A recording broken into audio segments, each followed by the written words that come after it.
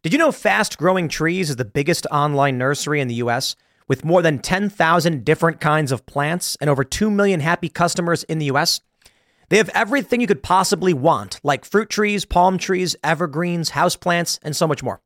Whatever you're interested in, they have it for you. Find the perfect fit for your climate and space. Fast Growing Trees makes it easy to order online, and your plants are shipped directly to your door in 1 to 2 days. And along with their 30-day Alive and Thrive guarantee, they offer free plant consultation forever. This spring, they have the best deals online, up to half off on select plants and other deals. And listeners to our show get an additional 15% off their first purchase when using the code POOL at checkout. That's an additional 15% off at fastgrowingtrees.com using the code POOL at checkout. fastgrowingtrees.com, code POOL. Offer is valid for a limited time. Terms and conditions may apply.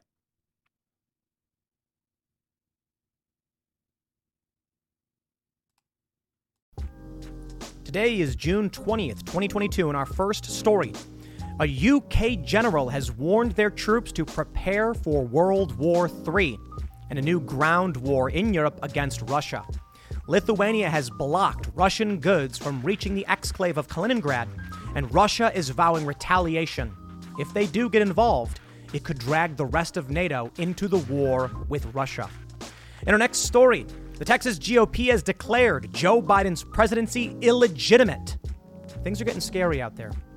Texas v. Pennsylvania was a lawsuit alleging unconstitutional changes to voter laws, and it was never resolved.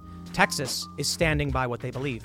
And in our last story, Washington Post has demoted Taylor Lorenz after she published fake news, and Bill Maher slams millennials as entitled over the Washington Post fiasco. If you like this show, give us a good review, leave us 5 stars, and share the show with your friends. Now, let's get into that first story.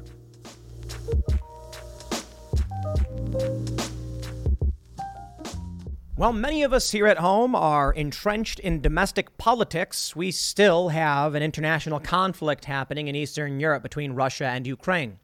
And now we're hearing Britain's top army general has warned UK troops to prepare to fight and beat Putin's army in a land war. Daily Mail literally says, prepare to fight and beat Russia in a third world war. Britain's top general warns.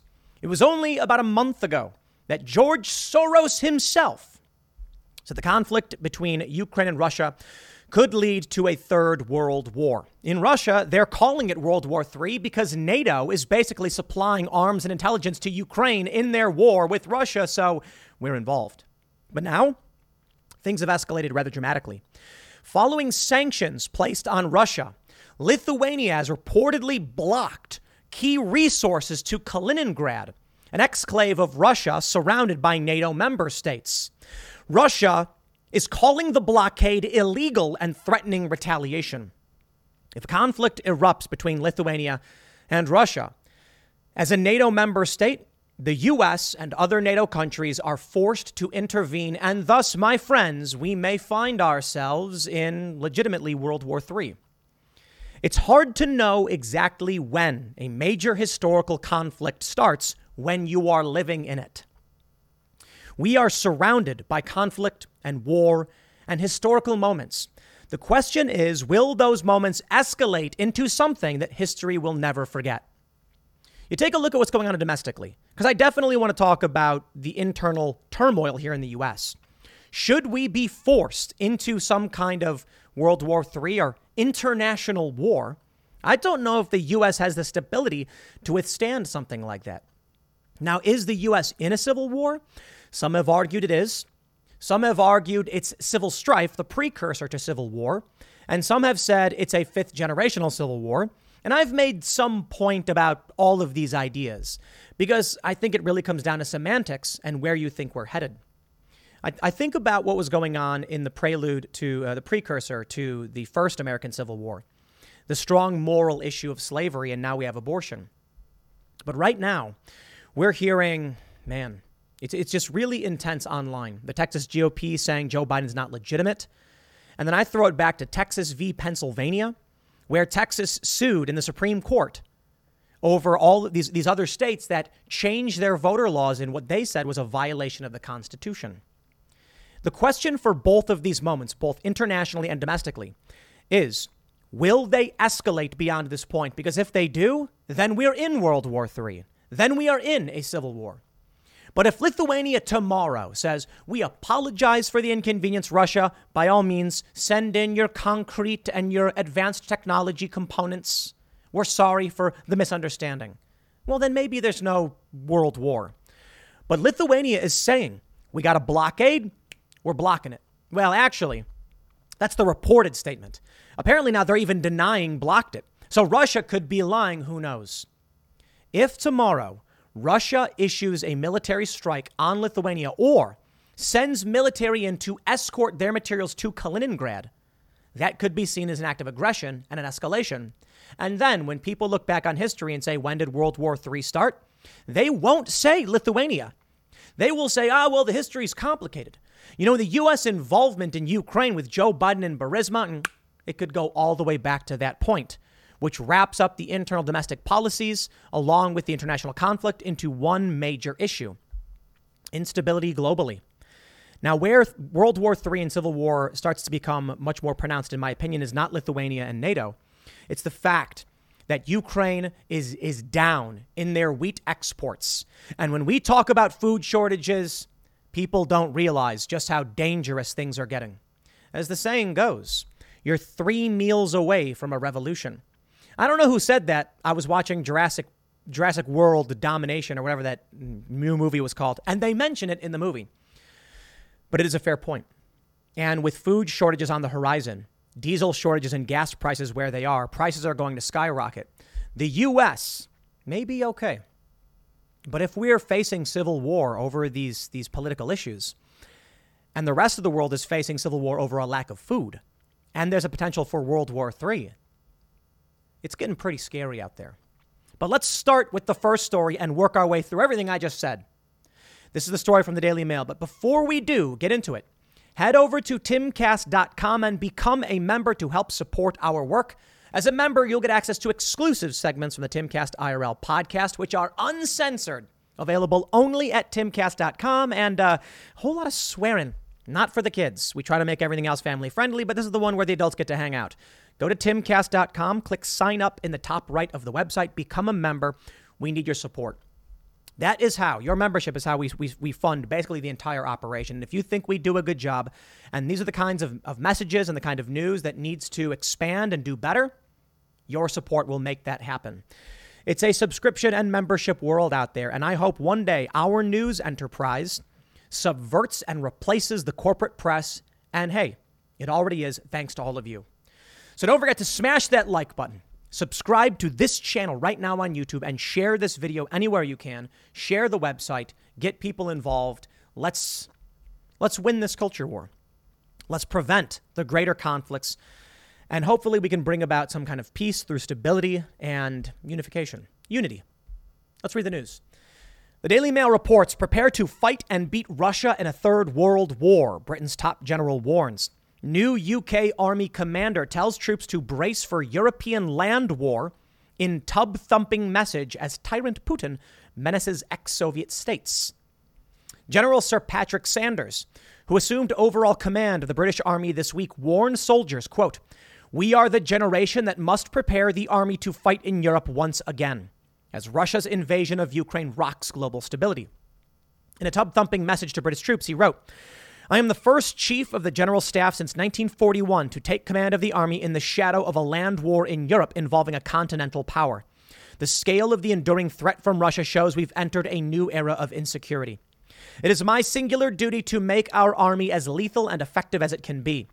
The time is now and the opportunity is ours to seize. It comes as Putin menaces NATO countries and this week taunted former Soviet states in Europe by declaring they are part of historic Russia. Putin made the comments in response to a dramatic statement by Kazakh President Kassym-Jomart Tokayev, who sensationally declared he did not recognize the self-proclaimed People's Republics of Donetsk and Luhansk in eastern Ukraine. Tokayev sat meters away from the brooding Russian despot at the St. Petersburg Economic Forum yesterday described the DPR and LPR as quasi-state territories. We don't recognize Taiwan, Kosovo, South Ossetia, and Abkhazia. We apply this principle to the quasi-state territories, which in our view are the Luhansk and Donetsk People's Republics, the Kazakh president said in a daring defiance of Putin's war in eastern Ukraine. The Russian president sat quietly, considering Tokayev's comments before appearing to deliver a calm but quietly menacing warning. What is the Soviet Union? Putin asked rhetorically. This is historic Russia. He went on to paint Kazakhstan as a nation friendly to Russia, but quickly added, the same thing could have happened with Ukraine, but they wouldn't be our allies. Maximilian Hess, a fellow at the Foreign Policy Research Institute, told The Telegraph that Putin's retort to Tokayev was a clear threat and argued that Tokayev was reliant on Russian support following widespread riots in Kazakhstan in January. Now, I'm not super concerned about Kazakhstan necessarily. It's interesting to see potential instability. They're going to mention Boris urges world leaders to hold their nerve for a long war in Ukraine or risk the greatest victory for aggression in Europe since World War II, in dig at Macron's plea to make nice with warmonger Putin. So World War III. Now I'll say this. Editorial, hyperbolic. Yeah, maybe. To be completely honest, the Daily Mail may just be calling it a third world war. I think that's a generally fair assessment. But if Russia doesn't get any support from other countries, if a land war does break out, can you really call it a World War III? Have you seen the price of gold lately? It's hitting all-time highs. And when it comes to investing in gold, check out Noble Gold Investments. They have a track record of excellence that's second to none. Just look at their thousands of five-star reviews on Trustpilot, Google, and the Better Business Bureau. Customers rave about their knowledgeable staff, smooth investment process, and life-changing results, which you can see for yourself online. That's the kind of reputation you can count on. But it's not just about the reviews. Noble Gold Investments truly care about their clients. They take the time to understand your unique needs and goals, and they give expert guidance every step of the way. That level of personalized service is rare in this industry. Look, when it comes to securing your financial future, you can't afford to take chances. Go with the gold company that has earned the trust of countless investors. Visit noblegoldinvestments.com/Tim Pool today and discover why Noble Gold Investments is the only choice for smart, secure gold investments. Or call them at 877-646-5347. Again, that's 877-646-5347. I don't know.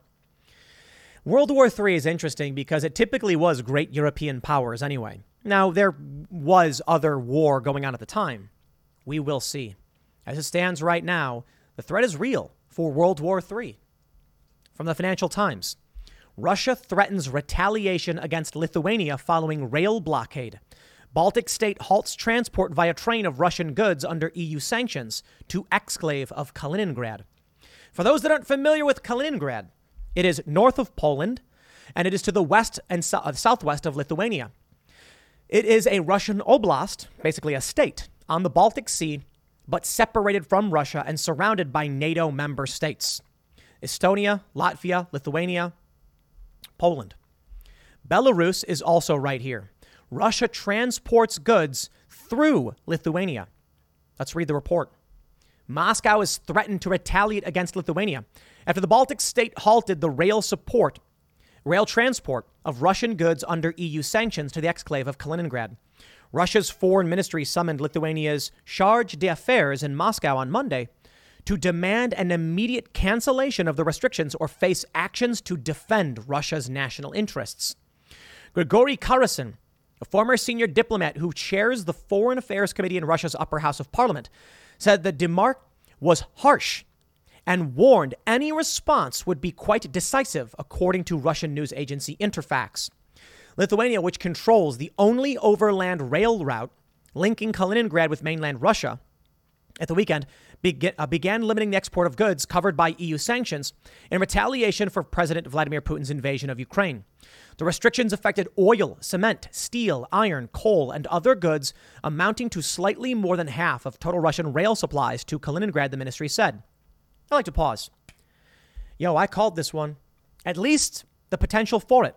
I like to say I called it because they're always like, what did Tim even get right? I get a lot wrong. But when I get it right, This was obvious. This is what I pointed out months ago. If Russia is getting involved in conflict and Belarus is involved, how long until Belarus tells Lithuania or Poland we need a direct and secure land route into Kaliningrad? You think Russia is going to let one of its states be cut off? Imagine if the U.S. was sending a freighter to Hawaii with supplies and China blocked those boats from coming in, saying we control these waters. Now, I know it's a bit different because it's open Pacific. This is Lithuania's actual border of their country. But imagine what would happen if our supplies were unable to make it to our... Imagine if Canada blocked our shipments going into Alaska for some reason. I mean, that would be very, very serious. And then we say you can't do that now. Canada and the U.S. are basically buddy-buddy. I understand it's not going to happen. But this is insane. Russia's not going to sit back and be like, guess our people starve. No, they're going to be like, Lithuania, you have not the power to stop us from getting supplies to our people. Will NATO intervene? They have to, according to the terms of the agreement of NATO. And if the United States said we're not getting involved, then NATO's basically worthless. And I'm sure Russia would try to prove that. Josip Borrell, the EU's chief diplomat, gave a full-throated defense of Lithuania's actions on Monday, saying that while he was always worried about Russia's retaliation, Lithuania was not guilty.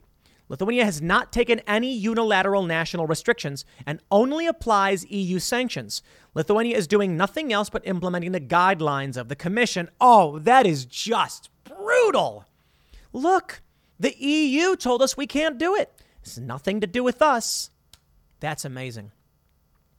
Sandwiched between Lithuania and Poland, Kaliningrad has been a source of tension between Russia and Europe since the Baltic states declared independence from the USSR in 1991, leaving it without a direct overland route to Moscow. Russia's Baltic Fleet, which has almost 80 warships and submarines, is headquartered there. Moscow has also deployed nuclear-capable Iskander ballistic missiles in the region, though it has not said whether they carry nuclear warheads. Dmitry Medvedev, deputy head of Russia's Security Council, warned in April that it would be impossible for the region to remain non-nuclear if Finland and Sweden joined NATO, suggesting the possible nuclear deployment could be made official. The EU sanctions have isolated Kaliningrad further still, forcing Russian planes to make a detour over the Baltic Sea due to a ban on using the bloc's airspace. Lithuania rejected Russia's accusations. It acted unilaterally and said its move was in compliance with the EU measures, which contain different winding down periods, after which the goods in question can no longer be shipped to Russia. It's not Lithuania doing anything. It's the EU sanctions, said Gabrielis Landsbergis, Lithuania's foreign minister. It is done with consultations with the European Commission and under the European Commission guidelines. The Kremlin likened the restrictions to a blockade and said it would assess the situation before deciding whether and how to respond. Okay. NATO fighting Russia. Yeah, I'd call it World War III, but would China get involved? I think you would need China's involvement in support of or in concurrence with action against Russia or Russia against Lithuania. That is to say, China doesn't need to join a war on the side of Russia. It needs to just start a war and try to claim Taiwan or take action in the South China Sea. Then I think it's fair to say World War III. Or maybe with Belarus involved, we're going to start seeing things popping off. From Newsweek, World War III has started, said Russian TV, as Ukraine called a rehearsal. Russia's state TV host and guests have said that World War III has started and noted Ukraine could be just the beginning of a potentially larger conflict with the West. There's a video going around, a photo. It shows Vladimir Putin holding the table. That's what they claim. And the argument is it proves he's sick. I don't care for these things. I really don't like those body language expert videos where it's like, here's a speech from so-and-so, and here's a body language expert. And it just so happens the body language expert always has something to say that's negative towards the person or positive towards a person they like.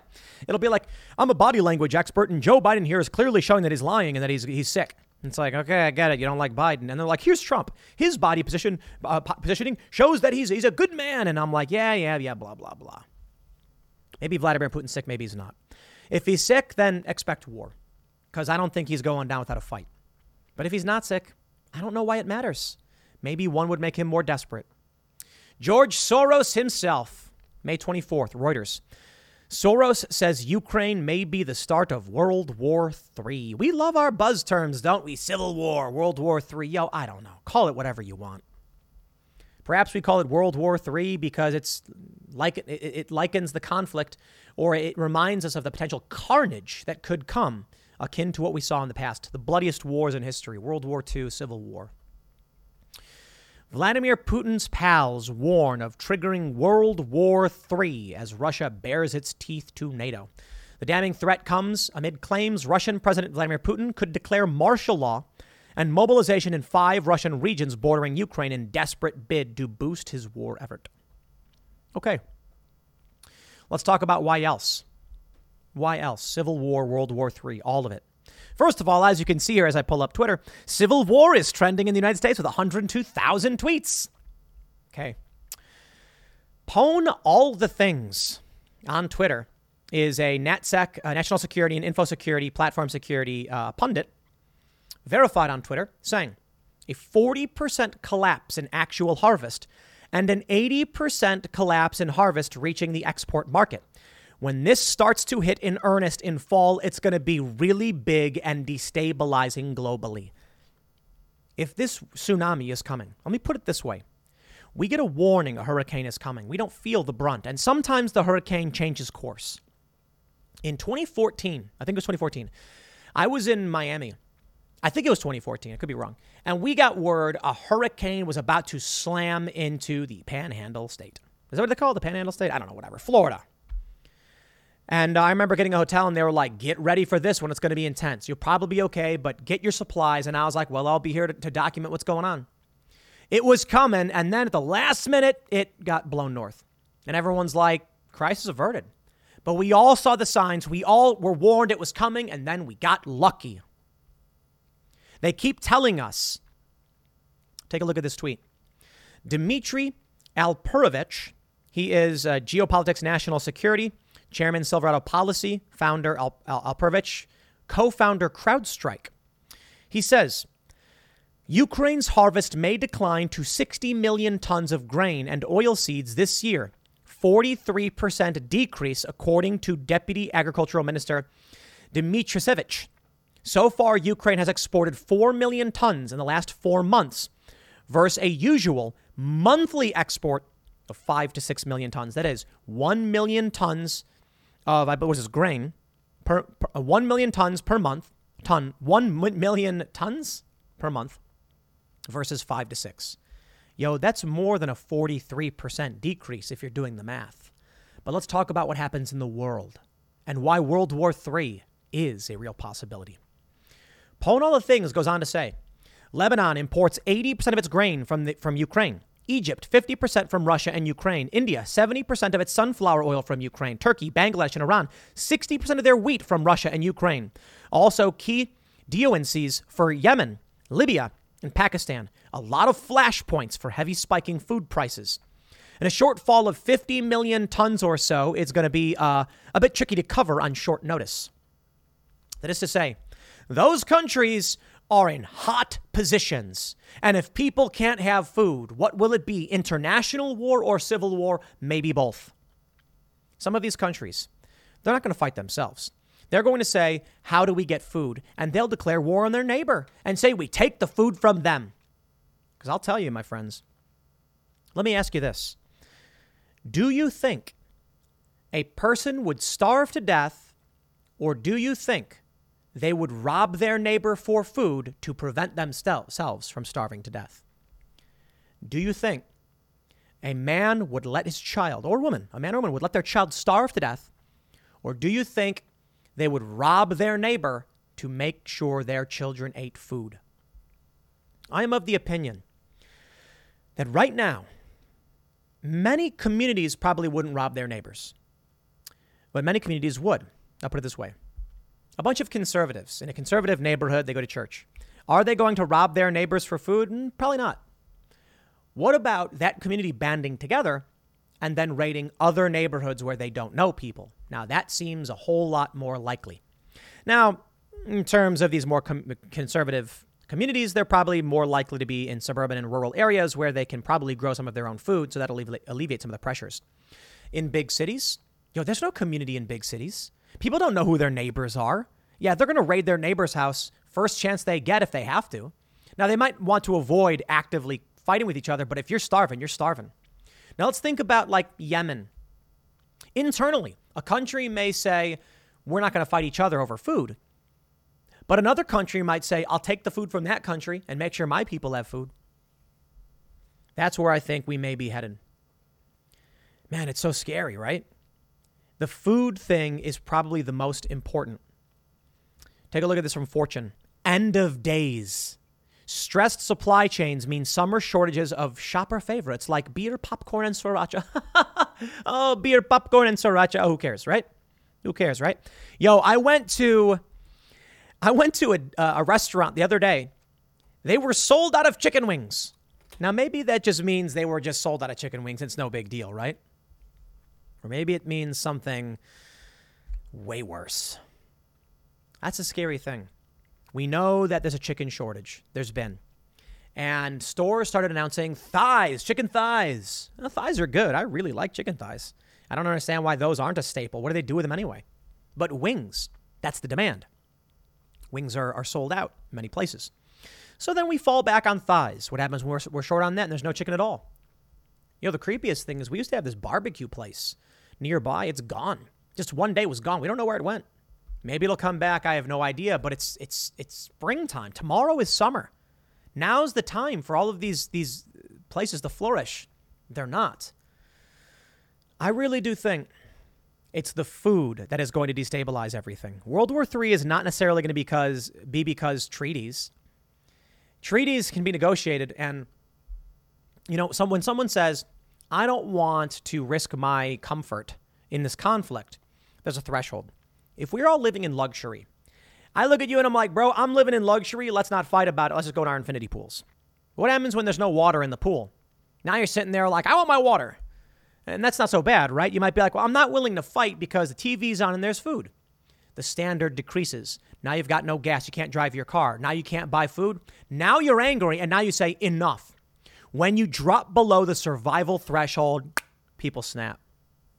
The New York Post reports record diesel prices could lead to food shortages in U.S. farmers warn. You don't get it, do you? And I'm not talking about you, the average viewer. I'm talking about the people who keep denying it. If farmers can't afford diesel for their farm equipment, they're not harvesting anything, let alone the lack of fertilizer, which means the crop yield is going to be lower. If the crop yield is down, as they've told us, maybe they're lying, I don't know, then less food. We were looking at in I think it was late February when the war broke out, they said crop yield could diminish by 40%, which means prices will spike. Now, with record diesel prices, farmers are going to say, if I harvest this field of wheat, it's going to cost me twice as much because diesel went from $2.50 to $5. I've got to sell that wheat for double the price to make any money on this. Not only then is there a shortage of wheat with lower crop yield, but they've got to charge more for it. Now, get this. If they're like, it costs me X amount of dollars to maintain this operation at the farm, with a lower crop yield, our profits are taking a hit, but we still need the same base rate to fund the equipment. Let me explain it. I'll use Detroit as an example. Detroit has a water supply system. Detroit has, let's say, X million people. The cost of maintaining the static water disbursement system is divided among X people. If the amount of population is cut in half, the price of maintaining that system doubles per person. Get it? It's $100 to maintain the water. You have 100 citizens. Everyone has to pay $1 per month. 50 people leave.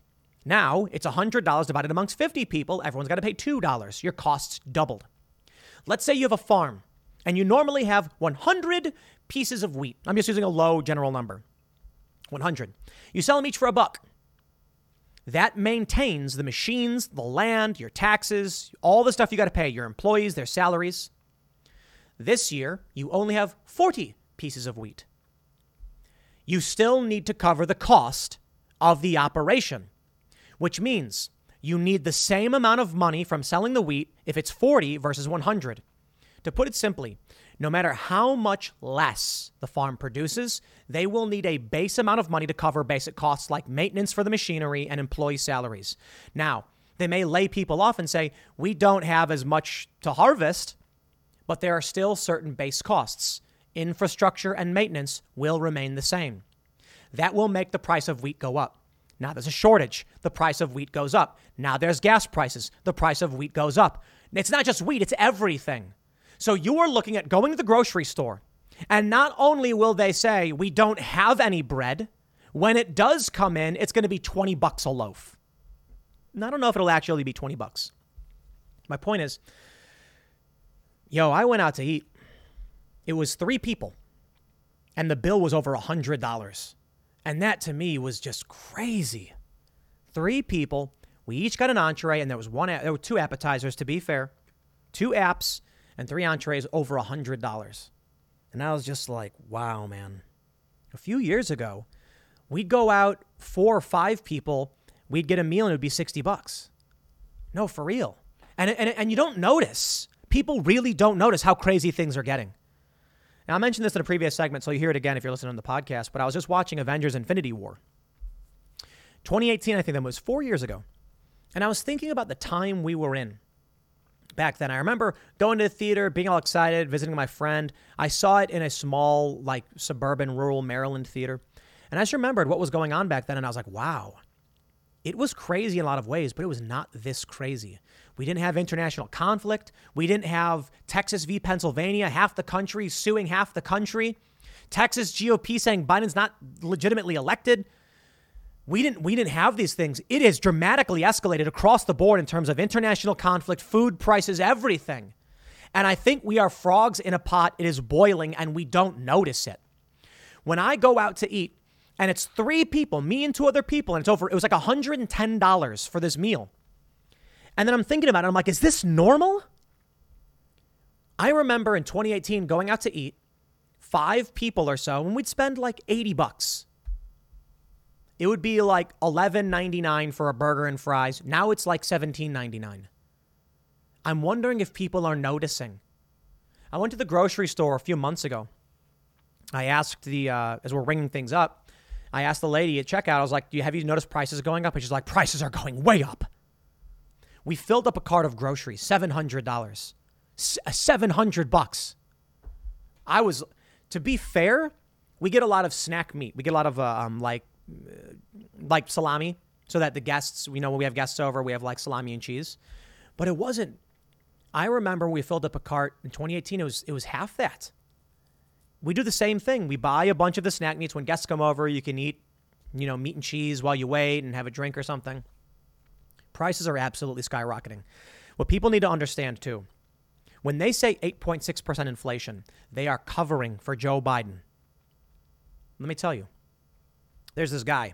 He's tracking inflation, but he tracks it in all the right ways. There's several ways. There's direct cost increase. There's shrinkflation. And then there's something else. I forgot what it's called, but it's a sell-by date inflation. So here's how it works. Inflation you get. The prices are going up. A box of cereal that was $4 last year is $5 this year or something like that. Then there's shrinkflation. A box that was 14.5 ounces of cereal is 12 ounces now, but the box stays the same size. You see how they do it? You're buying the same box, but you don't notice the volume has gone down. Then there's sell-by date. They used to say, you'd get 6 months. This product can be stored safely for 6 months, maybe a can of something. Now it says 1 year. They're extending the length. They're taking things that normally wouldn't make the cut and they're selling it because they want to keep the money flowing. The shrinkflation is the scary and important part. When they say a box of cereal is up 20% over last year, oh yeah? Do the math. If they reduced the size from 14.5 ounces to 12 ounces, it's not up 20%. It's up more than that because that's also a 17% decrease in the amount you're actually getting. Which means if you decrease the volume and increase the cost has actually gone up way more. But they're only talking about the base goods. Sure, a gallon of milk is still a gallon of milk. You can't really pull off some garbage there. You know what pisses me off, though? I buy some coconut water, They cut it with sugar. Yep. We buy coconut water, and it's like 100% pure coconut water. I go to buy some more, and they're sold out. So I see this other brand, comparable coconut water. I'm like, I just grab that. It's, coconut with pineapple juice in it. We take a look at the ingredients, and it's 3% sugar water. And I was like, whoa. Yo. That's another way to do it. You're going to start noticing butter blends. It's what happens during war. You're going to go to buy your fresh grass-fed butter. And it's going to say gas-fed butter, pure blend. And then you're going to look at the ingredients, and it's going to say 87% butter, 13% margarine. And they're going to call it a blend. They're going to start cutting it. They're going to do what they can. A stick of butter's got to be a stick of butter, right? Don't be surprised then when you start noticing special milk. It's going to be like, healthy milk blend. And it'll be 83% organic grass-fed milk with 13% hydrolyzed oil particles and, whatever. Fungus additives. They're going to cut your foods with other things because we are facing shortages. One day you're going to notice your all-beef burger. They're going to say 100% pure beef. And you're going to say, that sounds good to me. No. What we mean is, of the beef that's in the burger, it's 100% pure. The rest of it is cricket. That's the game they'll play. And you won't notice. You'll think the burger itself is 100% pure. It'll say 100% pure beef. But the burger is 70% beef, 30% cricket. And would you even notice? Most people probably won't. Most people didn't even know they're using cloned beef. So, my friends, this is what scares me the most. Not some conflict, not soldiers. What scares me is there are so many reasons to believe the food crisis is coming. I today just ordered another bundle of emergency food. That's me. Call me a prepper, say whatever you want. I don't care. Because if this is true, two things are true. Two other things. If there is going to be a shortage of food, then the food I buy today, so I shop, our sponsor normally is safeandreadymeals.com. I'm not saying this as a sponsor. I'm saying it so that I literally do buy from them. If I buy from them today at their current price, when the shortage hits, those prices are going way up, which means I saved money. The other thing that's true is if the food shortage is coming, you're going to wish you had it. That's a fact. So say what you want, man. The third thing that has always been true is your worst case scenario is if there's no food, you have it. And if there's no shortage, you eat the food because you eat food. We'll see how it goes. I hope y'all are paying attention. Next segment is coming up tonight at 8 p.m. over at youtube.com/TimCastIRL. Thanks for hanging out, and I will see you all then. The Texas GOP has declared Joe Biden illegitimate and also demanded an end to abortion. Now, that second one, I understand. That first one, I think, is particularly worse, but I think both of these scream, oh, you're going to hear it. You ready? Civil war. You know what, man? I'm looking back at that lawsuit, Texas v. Pennsylvania. It's where Texas argued that I think 4 states were in violation of the Constitution by changing election laws through executive action and not through legislation. And I remember back in 2020, it was like December, you had half the country involved. Like you had the entirety of the country. Half of the states were on one side, half were on the other, and they were suing over whether or not several states violated the Constitution. And this is not me making a point about Biden's presidency or legitimacy or anything like that. I'm not going to comment on that. You guys can come to your own conclusions. YouTube's stupid rules do literally nothing. No, I'm looking at this and I'm like, oh, wow, Civil War. You know, since 2020, there have been a lot of people who have denied or just don't believe we're on that path.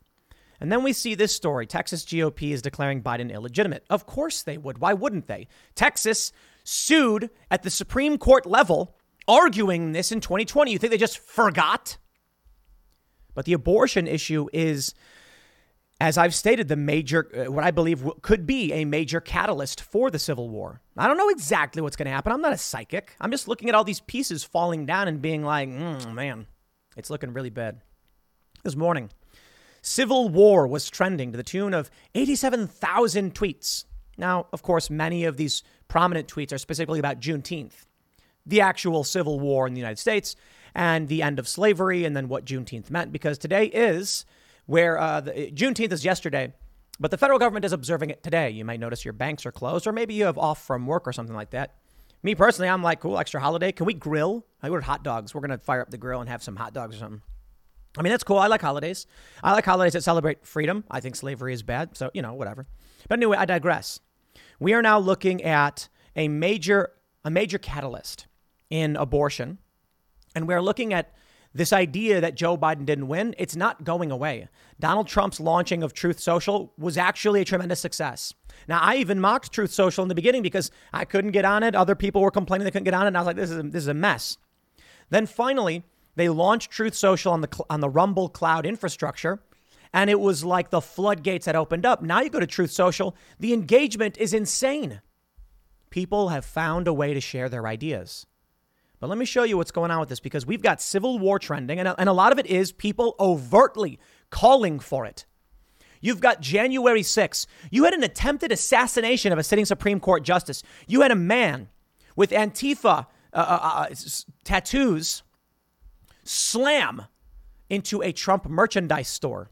Now, I guess he had a tattoo of a band that's like associated with Antifa. So I want to make sure I'm being as clear as possible. He had an anti-Trump sticker on his car. And then he ran the store saying he was hearing voices. And I'm like, people are losing it. The country is destabilizing. And I look at what's going on now. And I got to tell you, looking at this story from Newsweek and looking at this Wikipedia entry, Texas v. Pennsylvania, I'm like, who in their right mind would think we are not on the path to civil war? There's another tweet I saw. I retweeted it. I don't have it pulled up, showing political tension is higher now than it was pre-Civil War. I don't know how they actually gauge that. It's some academic assessment. But I'm like, okay, I'll take that with a grain of salt, I suppose, but it's there. Political pressure. People are losing it. So I see this story. Let's read it. I see this story about Texas saying, Biden is illegitimate. And I'm like, man, I don't care what you think about the election. That's not the point I'm going to make here. YouTube has stupid rules that aren't changing the way people feel about it. But I'm not talking about that. You know my opinion. I'm talking about the fact that regardless of what you think, you have two massive factions that do not believe each other. And just looking at Texas v. Pennsylvania, I'm like, yo, this never stopped. Where do you think this leads to? Let's read it, because I'll show you this. Pennsylvania court says state's mail voting law is unconstitutional. The decision, which could deal a blow to voting access in a critical battleground state, was immediately appealed. Can I just point something out? Texas is all like, we think the voting laws were unconstitutional in this state, and we have an issue with it. And the Supreme Court's all like, nah, we don't care. Dismissed. We're not doing this. And then after the election, the Pennsylvania Supreme Court was like, actually, yeah, it was unconstitutional. What does that mean? What does this mean? It's almost like they want this country to be ripped apart. How can you go to a Republican, point this out, and say everything is fine? Now, here's my attitude. Please go vote. Primary election, red wave, whatever. Come November, you got to go out and vote. You need to be voting in the primaries in your state races, because despite what you may think about all of this stuff, Donald Trump winning in the first place in 2016 shows it can be done, and you just need the tsunami. You need every single person to go out and vote. That being said, I don't have good answers for you on this stuff. This is the New York Times. What should I say? What should I say? I'll tell you what Texas says. This is Newsweek. My friends, of course, as we always do, these sources are NewsGuard certified. Texas GOP declares Biden illegitimate, demands end to abortion. Texas Republicans acted on multiple resolutions and platform changes at their state convention this weekend, including declaring that Joe Biden was not legitimately elected and demanding an end to abortion. The Texas GOP's convention in Houston reinforced how many remain fixated on former President Donald Trump's baseless claims of widespread fraud in the 2020 presidential election, Even after the House panel investigating the January 6th attack on the U.S. Capitol presented evidence that those claims were false and showed testimony from Trump's closest advisors saying they did not believe them during televised hearings. All right. First of all, was this the claim made by the Texas GOP? Newsweek. Serious question. Because I got to tell you, I think the fraud stuff is mind-bogglingly annoying. Now, I know there are a lot of questionable things. I get you. I know that Steven Crowder brought up a bunch of issues, and I'm just like, my attitude is this. Prove it, and I'm on board. Can't prove it, I don't know what to tell you. I'm not going to come out here and defend what I can't prove. Now, certainly some people may point to certain issues and say we have questions about this, and some things, Bill Barr said there was fraud, just not on the level that would have altered the outcome of the election. Sure. The issue here with Texas is not fraud. It's not. Now, I know about 2,000 Mules. I know about these videos. I say investigate all of it. And then once we get a definitive conclusion, sure, we can come out and make those statements. For the time being, I just don't think it's helpful. And we need to encourage everybody to go out and vote. And I really do think you take away people's sports, you take away their movies, you take away their small businesses, then you blame Trump for it. You're going to get massive votes against Donald Trump. The question here is different, though. Here's what it says, quote, "We reject the certified results of the 2020 presidential election, and we hold that acting President Joseph Robinette Biden Jr. was not legitimately elected by the people of the United States," the resolution says. Why? Convention delegates also voted on a measure calling for equal protection for the preborn. We urge lawmakers to enact legislation to abolish abortion by immediately securing the right to life and equal pro-action of the laws to all preborn children from the moment of fertilization, because abortion violates the U.S. Constitution by denying such persons the equal protection under the law.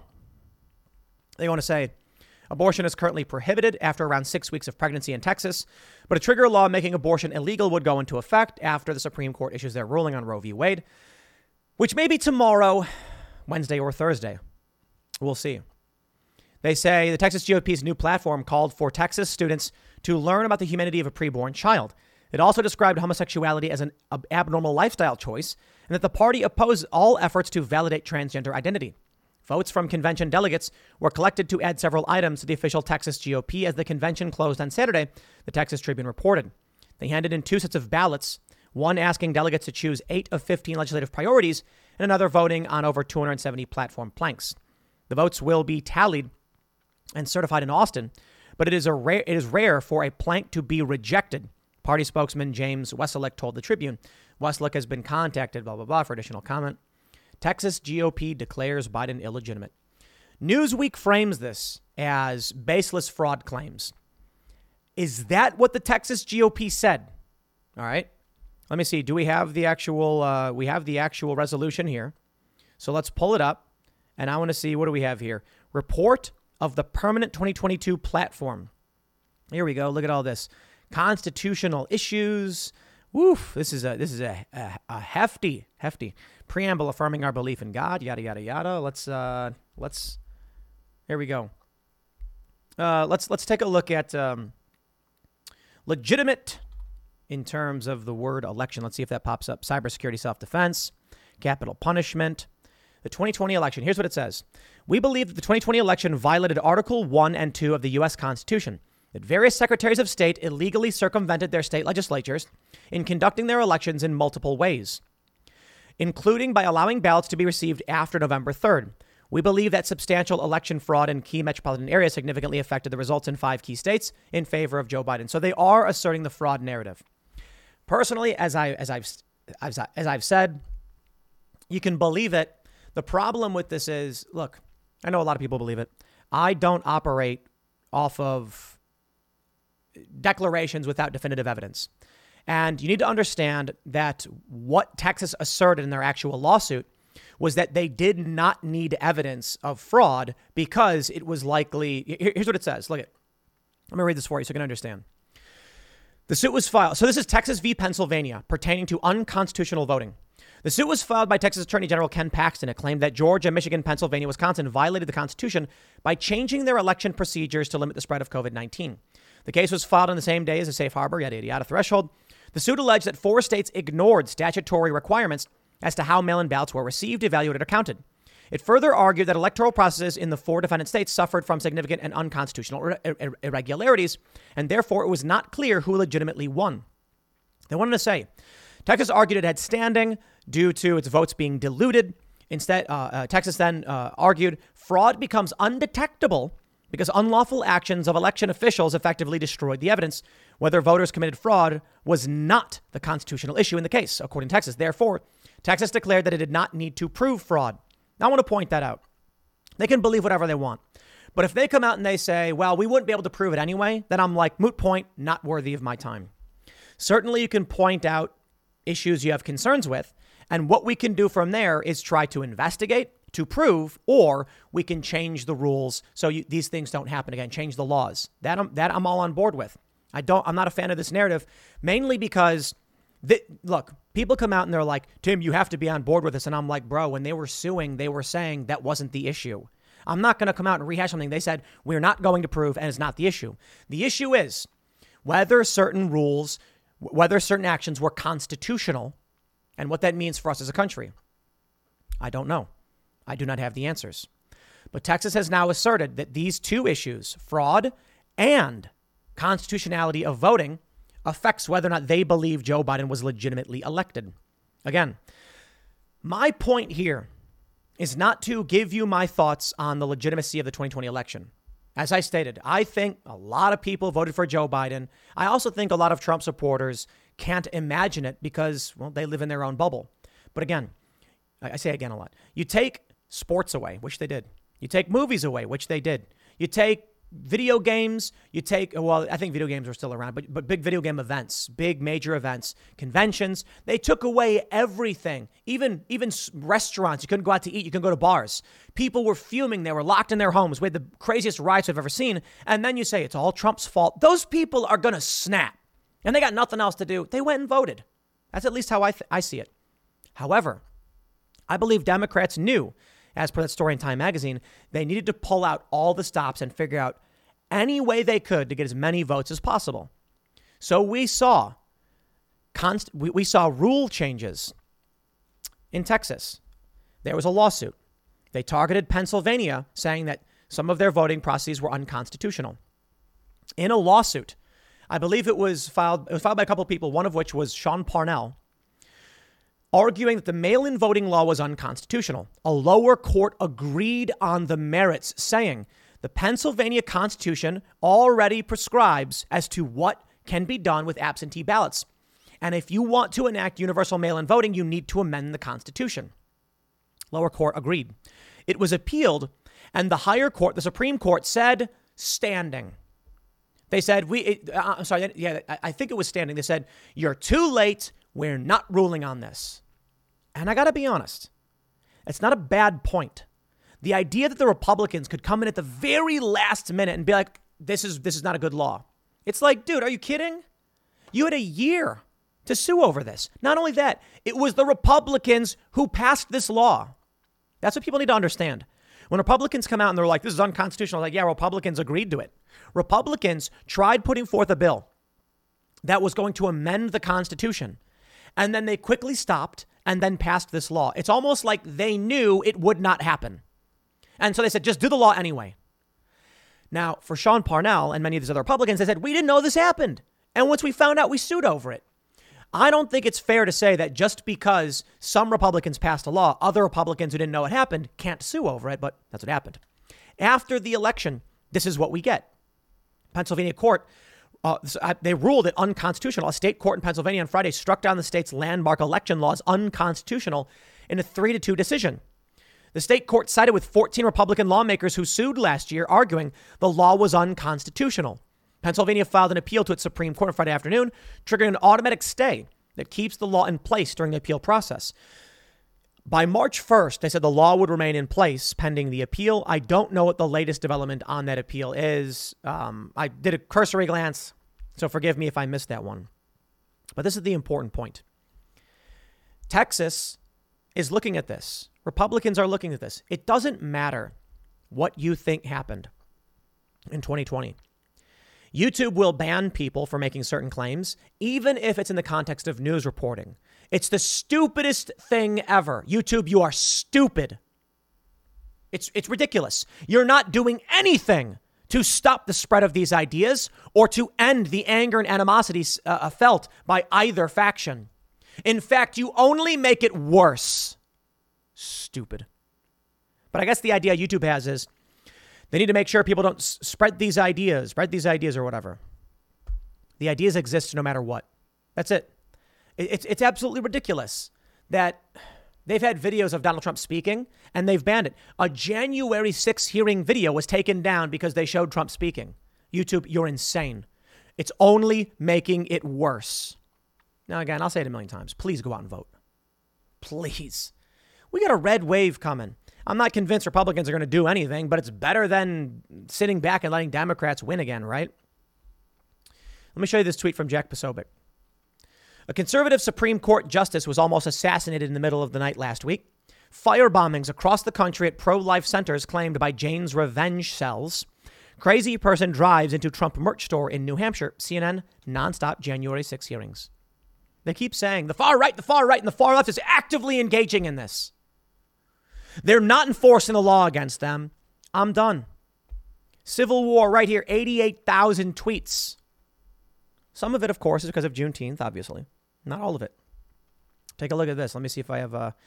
Lawrence Tribe says, my co-authored op-ed in the LA Times this morning about the urgent need to prosecute Trump if we're to survive beyond 2024 as a constitutional democracy. We're not a constitutional democracy. Sure. Please read and retweet. We got some random guy, I don't know this guy is, some random dude responded, but this is the point. He says, I guess we all just need to get ready for a GD civil war. That is what the Republican Party wants. Every liberal better fortify your home and family. Ask Adam Kinzinger, ask Dan Crenshaw, ask John Cornyn.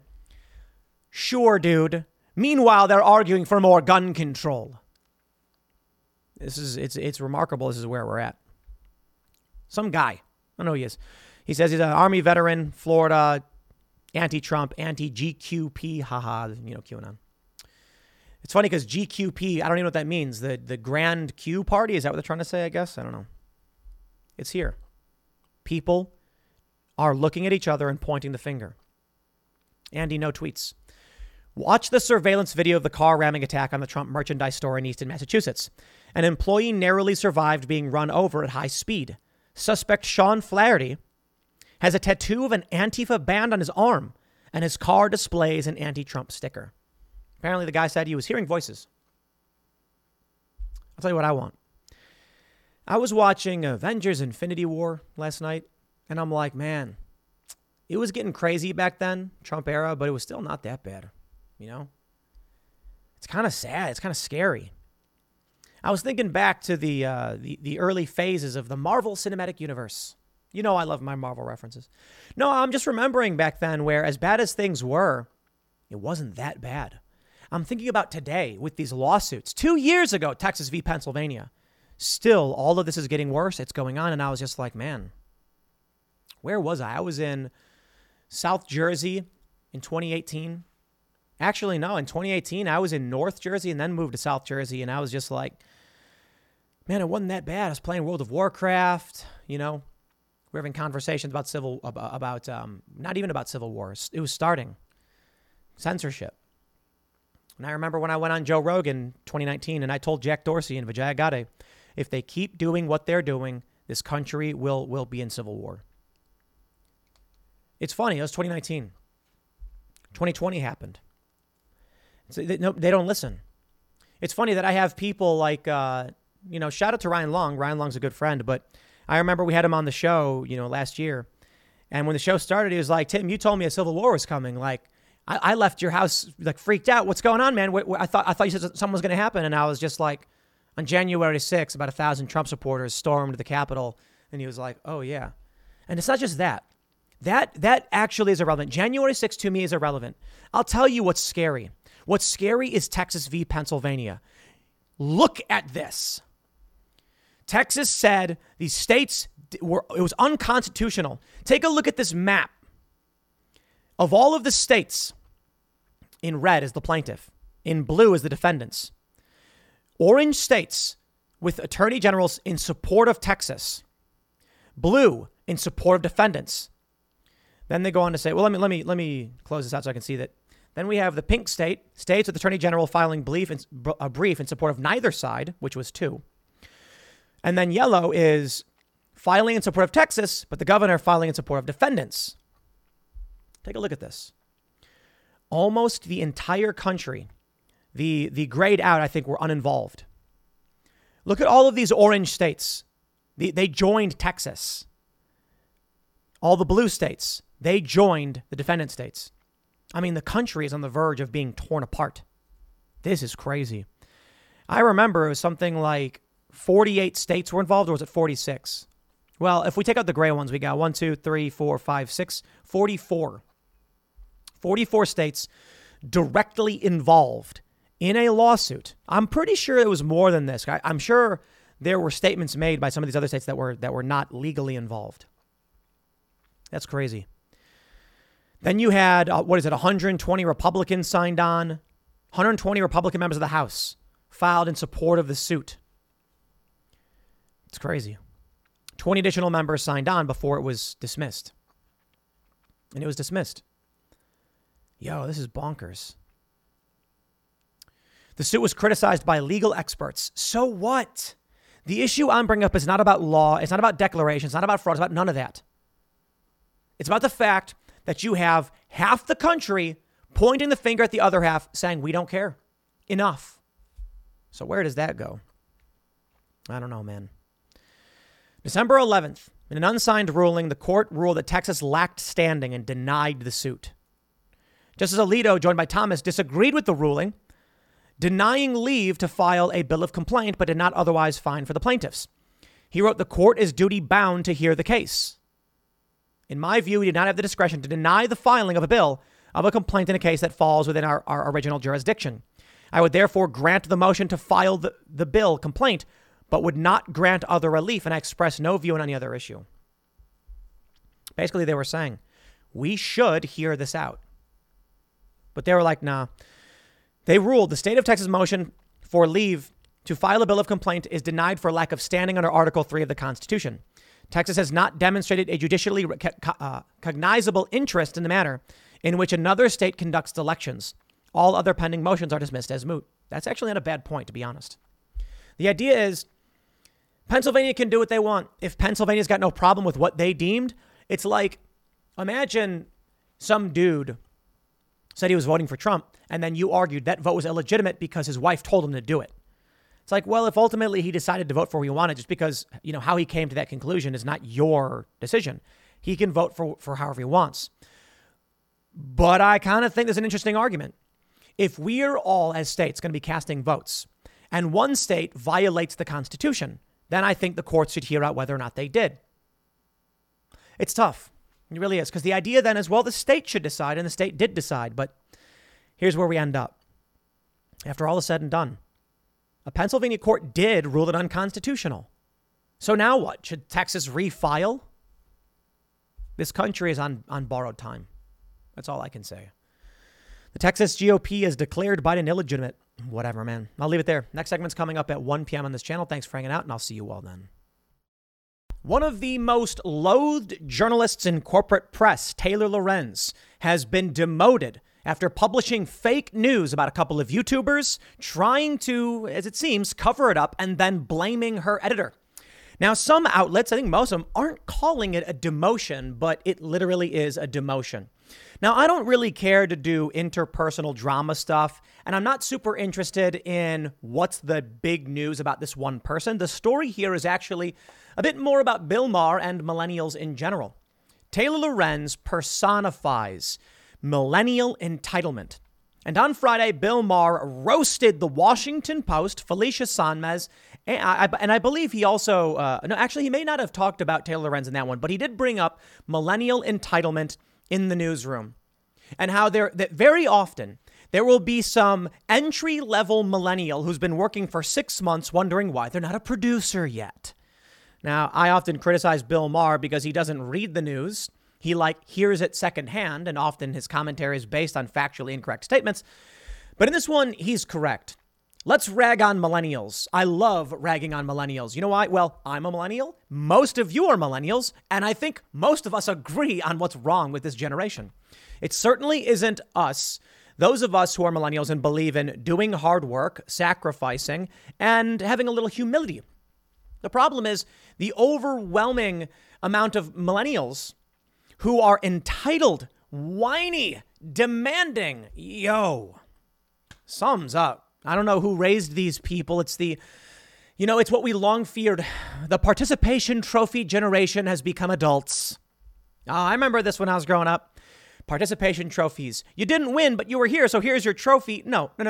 You get nothing. You fail, you get nothing. Well, here's the story. Taylor Lorenz, you may have heard, wrote a story where she claimed that if you were, I love this, Legal Bites, a YouTuber, was commenting on the Johnny Depp Amber Heard story, as was that umbrella guy. I believe that's the username. And this is pop culture. This is literally what people do. They comment on pop culture. Taylor Lorenz called them radicalized. Here's the funny thing. The Johnny Depp story is about Amber Heard publishing a defamatory Washington Post article. For Taylor Lorenz to write this story was a conflict of interest. To then get the story wrong and refuse to admit it and blame somebody else. Washington Post is gutter trash. And they finally realized it and demoted this woman. So she was on the features team as a columnist, basically getting to write her thoughts and opinions. And now she's on the technology team, meaning you're being demoted to a grunt reporter. Oh, it feels good. Now, I think Washington Post is trash, but it's good to see some accountability for this garbage. And I'll say it again. Perhaps you work at the Washington Post and you're a veteran reporter. Perhaps you were an intern back in the 70s with Woodward and Bernstein and you were very excited, and now you're in your 50s and you're just like, what has become of this paper? Maybe you're a young person, a millennial or maybe zennial. Maybe you're in your early 40s, not necessarily a young person.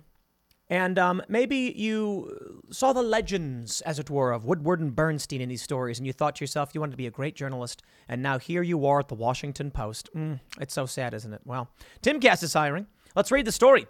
Fox News reports there continues to be more fallout at the Washington Post over Taylor Lorenz's erroneous report that sparked uproar on social media.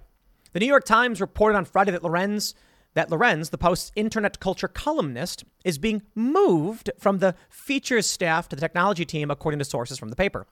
Sources also allege that Cameron Barr, Washington Post senior managing editor, was asked to review her articles before publication. I love it. She continues to just lie like a psychopath. Fox News asked the Washington Post if Lorenz's shift means she is now a reporter versus a columnist, and whether that means she must curb her social media activity. Fox News also inquired if any other writers for the Post besides Lorenz must submit their work to Barr prior to publication. The Post declined to comment. So let's clarify. They didn't definitively say she is no longer a columnist and that she is now just a reporter. In my humble opinion, when you're moved from the features team to the technology team, heavy demotion. So I can't speak for what the Washington Post does. I can tell you that the features editor for magazines typically chooses what goes on the feature in the front page when they have all of the words.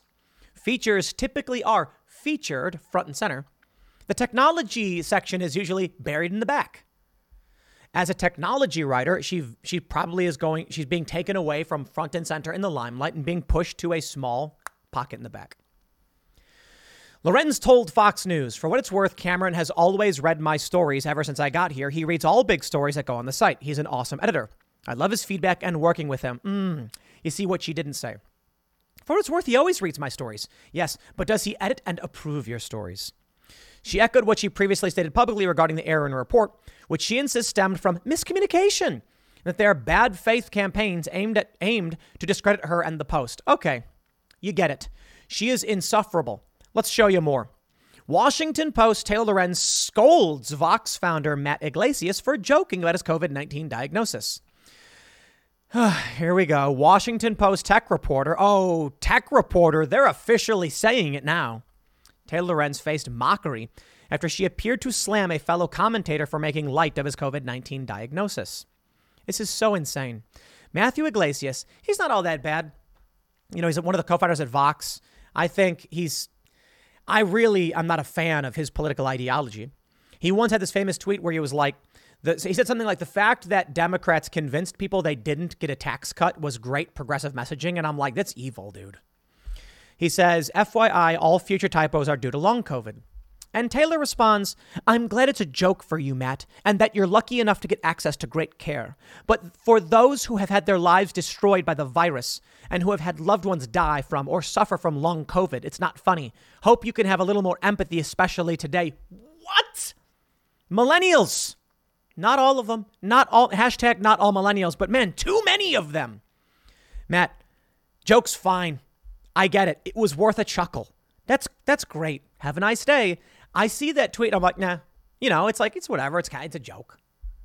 Taylor had no reason to respond to this at all. Here's another photo of her crying, I guess. The humorlessness is a symptom of old age, not long COVID. Oh, man. And they go to mention her controversy. Well, let's do this. I don't really care all that much about Taylor Lorenz. I had defended her in the past when I thought she was doing well, and I stand by what I said about her doing well, but man, she really lost the plot. I give you this story from Deadline. Bill Maher's real-time blasts Washington Post Twitter wars. Democracy dies in dumbness. I really wish Bill would read the news instead of just getting it secondhand and then commenting on what he heard secondhand. There was a really great segment, Crystal Ball. She is a progressive. And it was funny. Kyle Kalinske tweeted, okay. Crystal Ball, she brings up information about the Federal Reserve. Bill Maher disagrees. She shuts him down. I tweeted, bravo to Crystal Ball. Kyle Kalinske is like, Crystal has united the political factions. Well, to be fair, Kyle and Crystal, I often shout you guys out because I think Kyle and Crystal are engage in good faith efforts. They want to know the facts. They want to engage properly. Very few people, I think, on the left do that. But I don't think they're right about all of their political opinions, but I think they are good people. Crystal pointed out that, they were talking about inflation. And one guy mentions inflationary spending resulting in inflation. And Crystal's like, the market crashes and the Fed dumps trillions of dollars into the market. Nobody's complaining about that. And Bill Maher's like, what are you talking about? What are you talking about? And I'm just like, oh, it's so mind-numbing sometimes that Bill doesn't read the news. So yes, I want to rag on millennials. But Bill, you're a boomer. Come on. No generation's perfect. The boomers raised the millennials. And Gen X is in there somewhere. But anyway, yes, the Federal Reserve was buying up assets and I think stocks. They were bailing out the stock market to keep it going amid the COVID crisis. That was bad. Yeah, we're not fans of the Federal Reserve. It's a big manipulation game. It's propping the system up. It's anti-meritocratic. Anyway. Props to Crystal Ball, but Bill Maher has beef with millennials, says Deadline, specifically those who inhabit the newsroom of the Washington Post, and this I agree with him on. Reviewing the recent Twitter war between WAPO reporter Felicia Sonmez and the other members of the newsroom, a flame battle that eventually saw Sonmez fired, and another reporter put on a month's leave without pay, Maher said the joke tweet that instigated it was something that has been going on for eons, yet the unlicensed daycare center, that is the newsroom, didn't find the humor in it. Bravo. I'm going to have to agree with Bill Maher when he roasts millennials. Can you imagine a world that allows jokes you don't like? Of course. The leadership folded like a Miami condo. And then the whole room goes, ah. He said, falling back on the tired trope that the tweet did not reflect the institution's values, free speech not being one of them. Maher then broadened the WAPO conflict to a larger breakdown of the generation that is now coming into its own in the workplace as baby boomers retire. What did I say? I've been telling y'all this. This country is going to ignite when baby boomers retire and then die. I don't mean to be crass, but, people die. Quote, you think my generation is an eye roll? Let me tell you about the younger generation. Your sense of entitlement is legendary. He said, also attacking your attention span and work ethic, specifically the unqualified little ish who doesn't understand why he's not a producer yet. He added that the WAPO story had such resonance because we all know the stereotypical players. And oh man, do I know that. The people who are like, I just got hired, but I think I deserve, tons of money and prestige. And it's like, dude, you didn't do anything. Yo, I get started in this industry by just going out and doing stuff. I didn't go to a company and say, I deserve all of these things. I went out and did stuff. And then when companies came to me and said, we'll offer you a job, I was like, nah, I don't want it. I don't want to go to a company and say, give me X or else. I'll put it this way. I don't want to get hired, then come out and say, I deserve this and stomp my feet. But I'll tell you what I've done is that I've made that clear before getting hired. And I do that every time. I tell everyone who tries to do a deal with me, it is going to cost you twice as much as you think. If you're not prepared, we should not be working together. Because I'm not going to be one of these people in someone else's company demanding they give me their stuff, which is why I do my own company. When I worked for Vice Infusion, I said, here's what I expect. When they said yes and then didn't do it, I said, have a nice day. Your company, you do as you please. I am free to leave, and I did. Anyway, quote, millennials complain that they haven't taken over yet, Maher said, but that's because the boomers are reluctant to turn the world over to them for incidents like the WAPO wars. The crybabies are still winning. They complain they haven't taken over yet. The fact that the Post's response was to punish one of their best reporters shows the kindergarten is still in charge. In 1972, the Watergate break-in happened, a story basically scooped by the WAPO, by the Washington Post. I have to wonder how the Post's newsroom of today would handle that. All this time blubber tweeting. Don't you have anything better to do? Aren't you supposed to be reporters digging up stuff? This is why you're not in charge. If someone named Deep Throat called today and wanted to meet, this crew of emotional hemophiliacs would have an anxiety attack and report to HR they didn't feel safe. Yeah, bravo. Slow clap, Bill Maher. Remember when that Netflix executive said, here's a list of things we don't allow on Netflix. And they went, oh, he actually said the words. Then he got called into HR. It's a true story, by the way. He gets called into HR and they're like, we have a report that you said slurs. And he was like, I was explaining to them the words that are not allowed on Netflix. And they're like, and what words were that? And then he says them and they went, oh, he said them again. It's like, you asked him to say it. And then the guy got fired. Yeah. Those weren't all millennials. Those are Gen Xers too, by the way. Maher did take hope in the fact that the Washington Post eventually did fire Sonmez. Maybe there's a line. That generation has to find that line and move it closer to sanity because democracy dies in dumbness. Now, I want to point out, as much as I love the ragging on woke millennials, Bill Maher, we're talking about you, the boomers, being in charge of these companies, letting the millennials do these things. It took how long to demote Taylor Lorenz and fire Felicia Sonmez? Grow a pair. Bill, if perhaps you read the news and actually paid attention to what was going on and didn't just get it 2 weeks later secondhand, we might actually not be in this mess. So it is all derivative. You complain about millennials. Yes, I agree with you. Many of them are just awful people. But it is because of boomers. Now, here's the reality. It is because of boomers that I am who I am. All right. I can respect that. In fact, I actually like the boomer generation way more than the millennial generation. The problem is the boomers weren't able to share their values widely enough with their children. I know Gen X is in there somewhere. Gen X is always like, you're forgetting about us. But I think the peak of majority of millennials are born of boomer parents. And then there's like younger Gen Xers who have millennial kids, but like younger Gen X. So if you're like in your late 40s, you might have a kid who's, in their mid 20s, which is just barely millennial.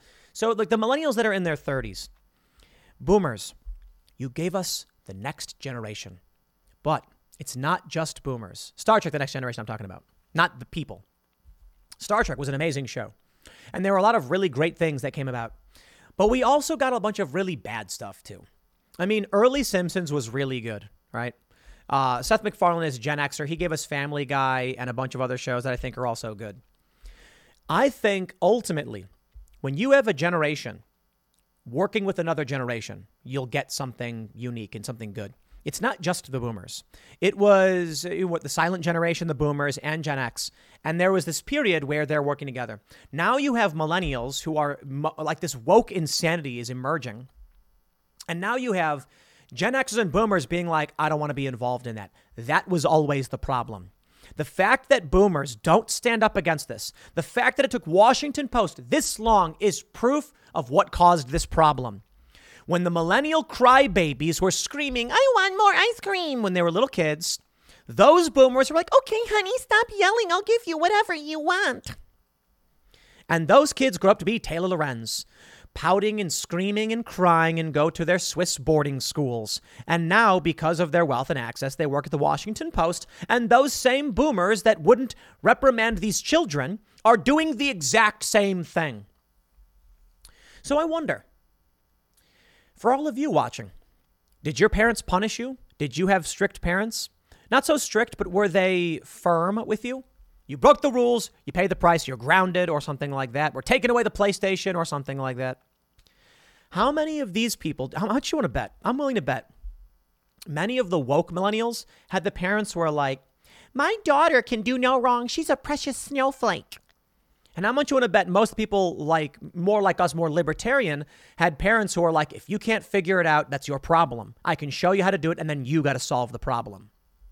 That's how I grew up. I grew up with, if you don't work hard and try hard, you will not succeed, and I won't do it for you. That was reality. Maybe it was a combination of not being well off, so I had no choice, and having parents who are like, that's what you need to learn. I wonder how many of the woke millennials come from uppity, waspy, or middle-class families, and it seems like many of them. When you look at all the polling, woke people, these woke millennials tend to come from middle and upper middle-class families. So these are the snooty, participation trophy, can do no wrong, face no hardship generation. And you can see it, man. People who grow up in hardship, they survived because they figured out how to solve the problems. People who grow up in comfort often don't. But it's not absolute. I know many people who are born to wealthy families who are hardworking and successful because they had good parents. A parent who works hard and succeeds and then understands how to transfer those values to their kid, well, they do it. It's typically not true, though. They say wealth lasts 3 generations. The first generation is working really, really hard, solves the problem, makes a ton of money. They raise their kid and say, here's why you got to work hard if you want to make money. But that kid hears it, but never actually experiences it. So by now, the grandkid, they just have the inheritance and they say, yeah, it's what my grandpa used to say, or it's what my dad used to say. And that kid is just born wealthy, doesn't see their parent do any hard work. It's just, I don't know. You end up with people like Hunter Biden, where he's wealthy, he gets well-off jobs, but I'm not sure his kids are gonna make it because he's a crackhead.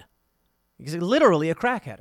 And so while Joe Biden, not a good person, and I think he was probably abusing his kids, is able to transfer some of what made him wealthy, political corruption, I don't know how that will transfer down to the next generation that is just a bunch of, the one of them, a crackhead. That is what it is. Here we go. The most interesting moment of the talk was when Maher was asked whether he thought Florida Governor Ron DeSantis would be better than Trump. Yes, I do, he said. He won't be poop tweeting and having feuds with Bette Midler. Fair point. The panel discussion was dominated by podcaster Crystal Ball, a far leftist who would hardly let Maher or guest author James Kerchak talk. I don't know, far leftist? I don't think Crystal Ball is a far leftist. I think she's just a left liberal. I think Crystal's great, actually. I don't agree with everything she says. I think she is on the other side of politics, but she's the example of the kind of person who does the research, makes the points, and has political opinions we disagree with. I'm a big fan. Kyle Kulinski as well. Kyle Kulinski's criticized me, but he's always done it in a meaningful way that I thought was funny, appropriate. Big fan. Crystal and Kyle would love to have you on Timcast IRL whenever you feel like it. I know you host your own shows, so it is what it is. But Sagar and Crystal, they do a great show with Breaking Point, so I'm a big fan. This gives me hope. Bill Maher should retire, and he should pass on his show to someone like Crystal Ball. I like that Bill Maher calls out the woke, but he's so late to the party. Now, I suppose there is an issue with, as much as I'm critical of Bill Maher not reading the news, politically, he's more moderate liberal, and I like that better than Crystal Ball's politics. But I like that Crystal Ball reads the news. You don't have to agree on the same opinions, and I'm sure she gets things wrong, and I do too. But anyway, here's the point. Taylor Lorenz is an example of someone who should not be in the political space. She is just a whiny, angry, awful person. And that's really what it comes down to. Bill Maher is right about many millennials, entitled and whiny. But Bill, the Washington Post is run by boomers. They don't want to hand it over to millennials, but they also don't want, that's the problem. If they did, they would say, get it straight, get in order, do your job, clean your room. Otherwise, we're done for. But you know what? Fine. Democracy dies in darkness, and democracy dies without meritocracy. Now, I don't believe in absolute democracy, but the point is, if you want to build a system based on equity, where you just put people in these positions, don't be surprised when that collapses. And then companies like Timcast, based on a meritocratic approach, succeed. Yeah, this company exists because I built it from the ground up with no investors, but support from people like you. Now, I'm not going to sit here and talk about how everything is every individual. Like, I'm not a firm proponent of this. You, the individual, make everything happen. I am very individualist, but I'm rather centrist libertarian. That is to say, I know what I do is only possible because of all of you. You're not just customers of Timcast, you're believers in the message and the movement and the job we do. It's a combination of not just providing good service, but working towards something we all believe in. That is something special. We are building this from the ground up. Many of these other millennials getting jobs at Washington Post are being handed the keys to a car someone else made, and they don't know how to drive it. I'll leave it there. Next segment's coming up at 4 p.m. over at youtube.com/Timcast. Thanks for hanging out, and I'll see you all then.